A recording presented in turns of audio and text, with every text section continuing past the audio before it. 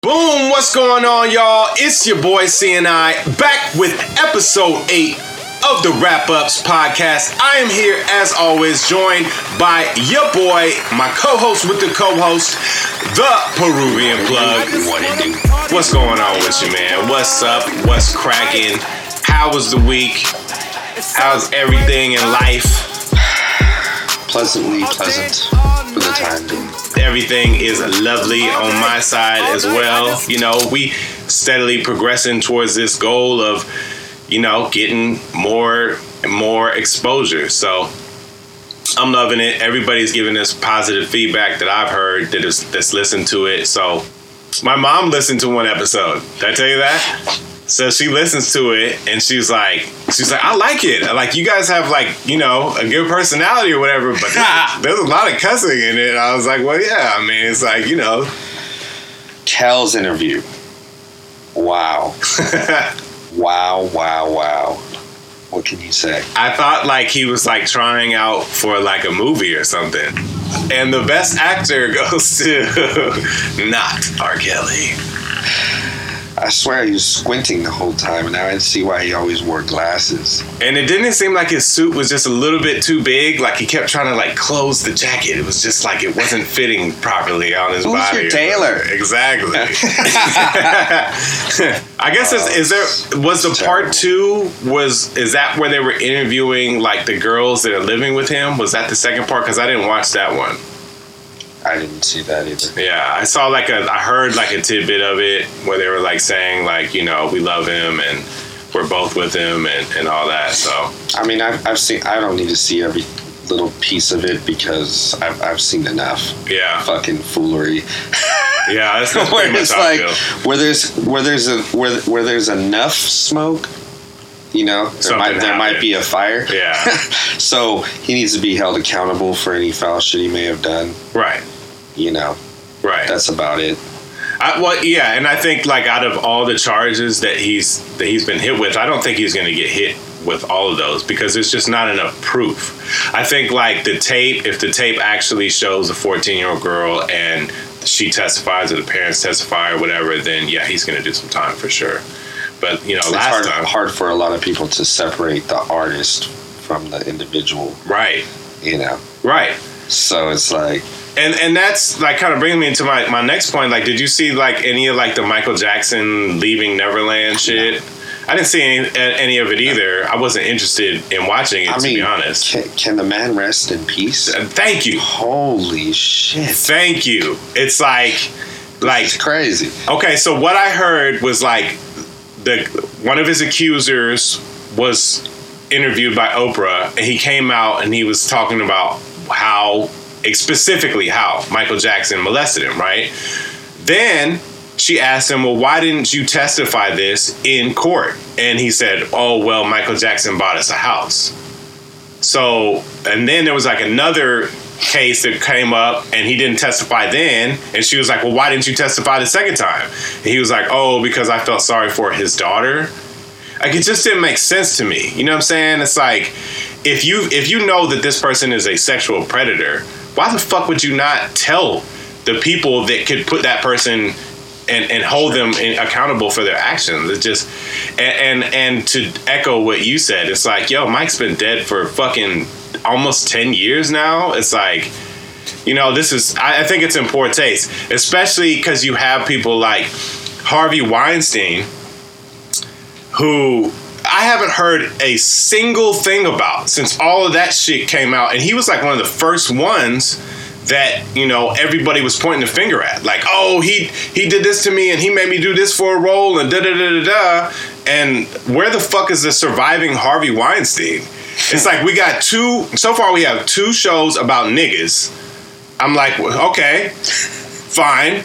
Maybe they did do it. I'm not saying that they're innocent, but where the fuck are all the other people? You know what I'm saying? And you know one about Russell Simmons is coming for sure. You know what I'm saying? And do you know anything about his situation? No. So not much about his. He bounced.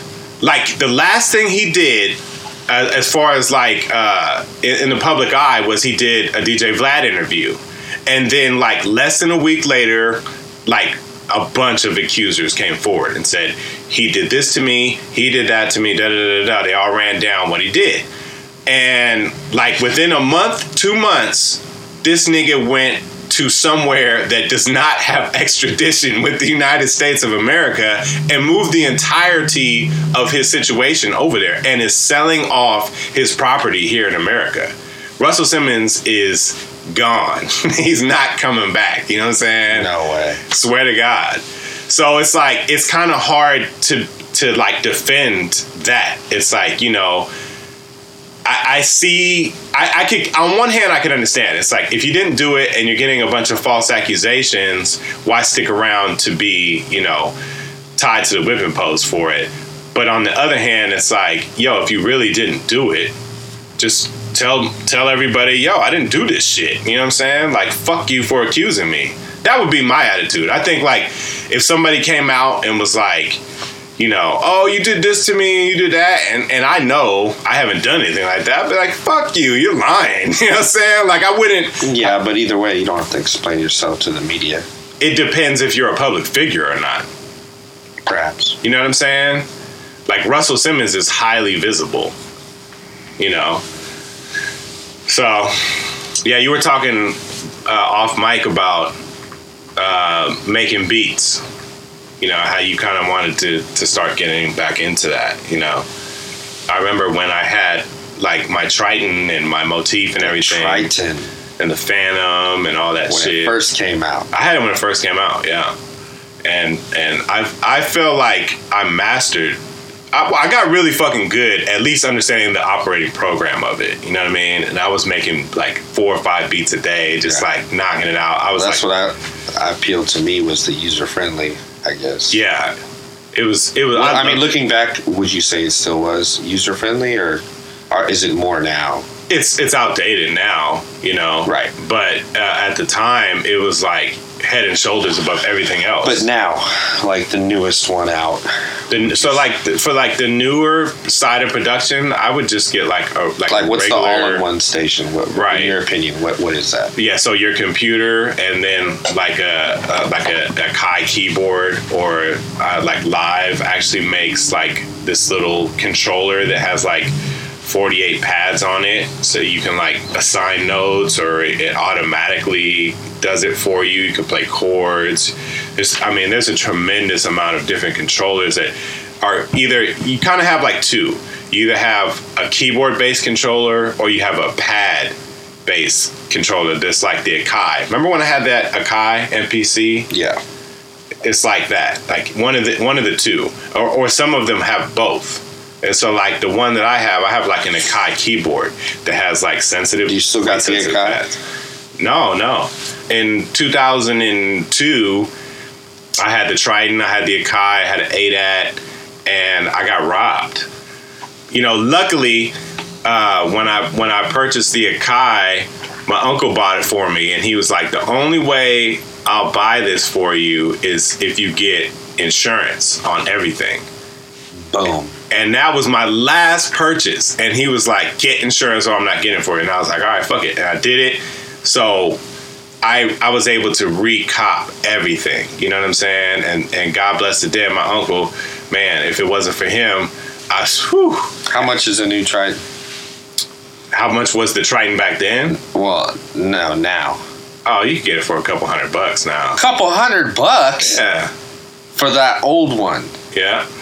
It's outdated technology. Well, that's what I'm saying. How much for, like, the new one? Oh, so like the new Korg keyboard? The new Yamaha. It's like Triton, bro. Anywhere from $18 to like $3,000. I'm looking at a Yamaha Genos digital workstation, 5400.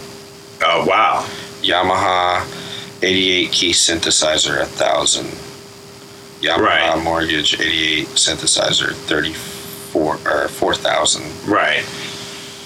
Yeah, that sounds about right. They can do some amazing things, but I feel like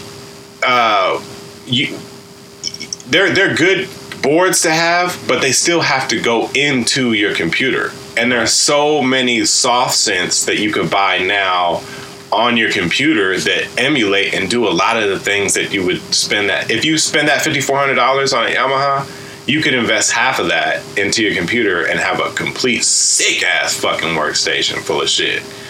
Everything you could think of. Leads, keyboards, fucking Rode sounds, pads, basses, 808s, kick drums, snare, everything that you could possibly think of, and have the ability to actually record it. You know what I'm saying? So if it was my money, I would spend it all on making sure that your computer is set up and just have a really good controller. And then use a program like I use, which is what we're using to record this podcast, Ableton Live. You know what I'm saying? It's so dope. It's so intuitive. And like once it took me about a week of like really getting into it, like watching videos that explain like how to use it. And then you realize like even the instruments within Ableton, if you pair it with your controller, you can just do so much shit. It just blows your mind. You're like, wow, I had no fucking idea that, you know, a digital audio workstation was capable of doing all of this tremendous, you know, capability. So now with one of these keyboards, can you sample? Yeah, well, you would sample in here, you know, and that's what I'm saying. Like this has instrument called Simpler, and then if you want a more complex sampler, it has one called Sampler. So you know, it really streamlines the process. And then it also has like pads like the Akai within that, so you can assign like drums. Like you could assign as many drums as you want. You can have like 1,000 drums, and then just go through all your banks and all your using your pads, and then play like a whole drum beat. You know what I'm saying? It's sick. It's sick. Like the way the way that I would have to have purchased when I was in my 20s, it's like all this shit is like virtual now. It's like all inside the computer. Like you don't need all that extra equipment anymore. I wouldn't say it's a waste of money because they have dope sound banks, but I wouldn't spend it if my budget was limited. I wouldn't spend my money that way at all. Just get you a dope ass computer, live, and a controller, and then just start purchasing virtual instruments. You know what I'm saying? Splice, I use Splice a lot, splice.com to get my sounds. Like you pay like a monthly membership. I think I pay like $7.99 a month, and you can download like 1,000 sounds every month, right? And the dopest shit about it is you have the actual producers that are making the hit records today. They put up a whole pack of like their sounds, the sounds they use, the drum sounds, the effect sounds, synth sounds, whatever. And so you could take those and manipulate those, you know what I'm saying? That's gonna do it for us on this episode of Wrap Ups. If this is your first time here, I need you guys to subscribe. If you're watching this on YouTube, click that notification bell. You know what to do. Subscribe. Push that little red button. And we'll see you guys next time right here, only on Wrap Ups.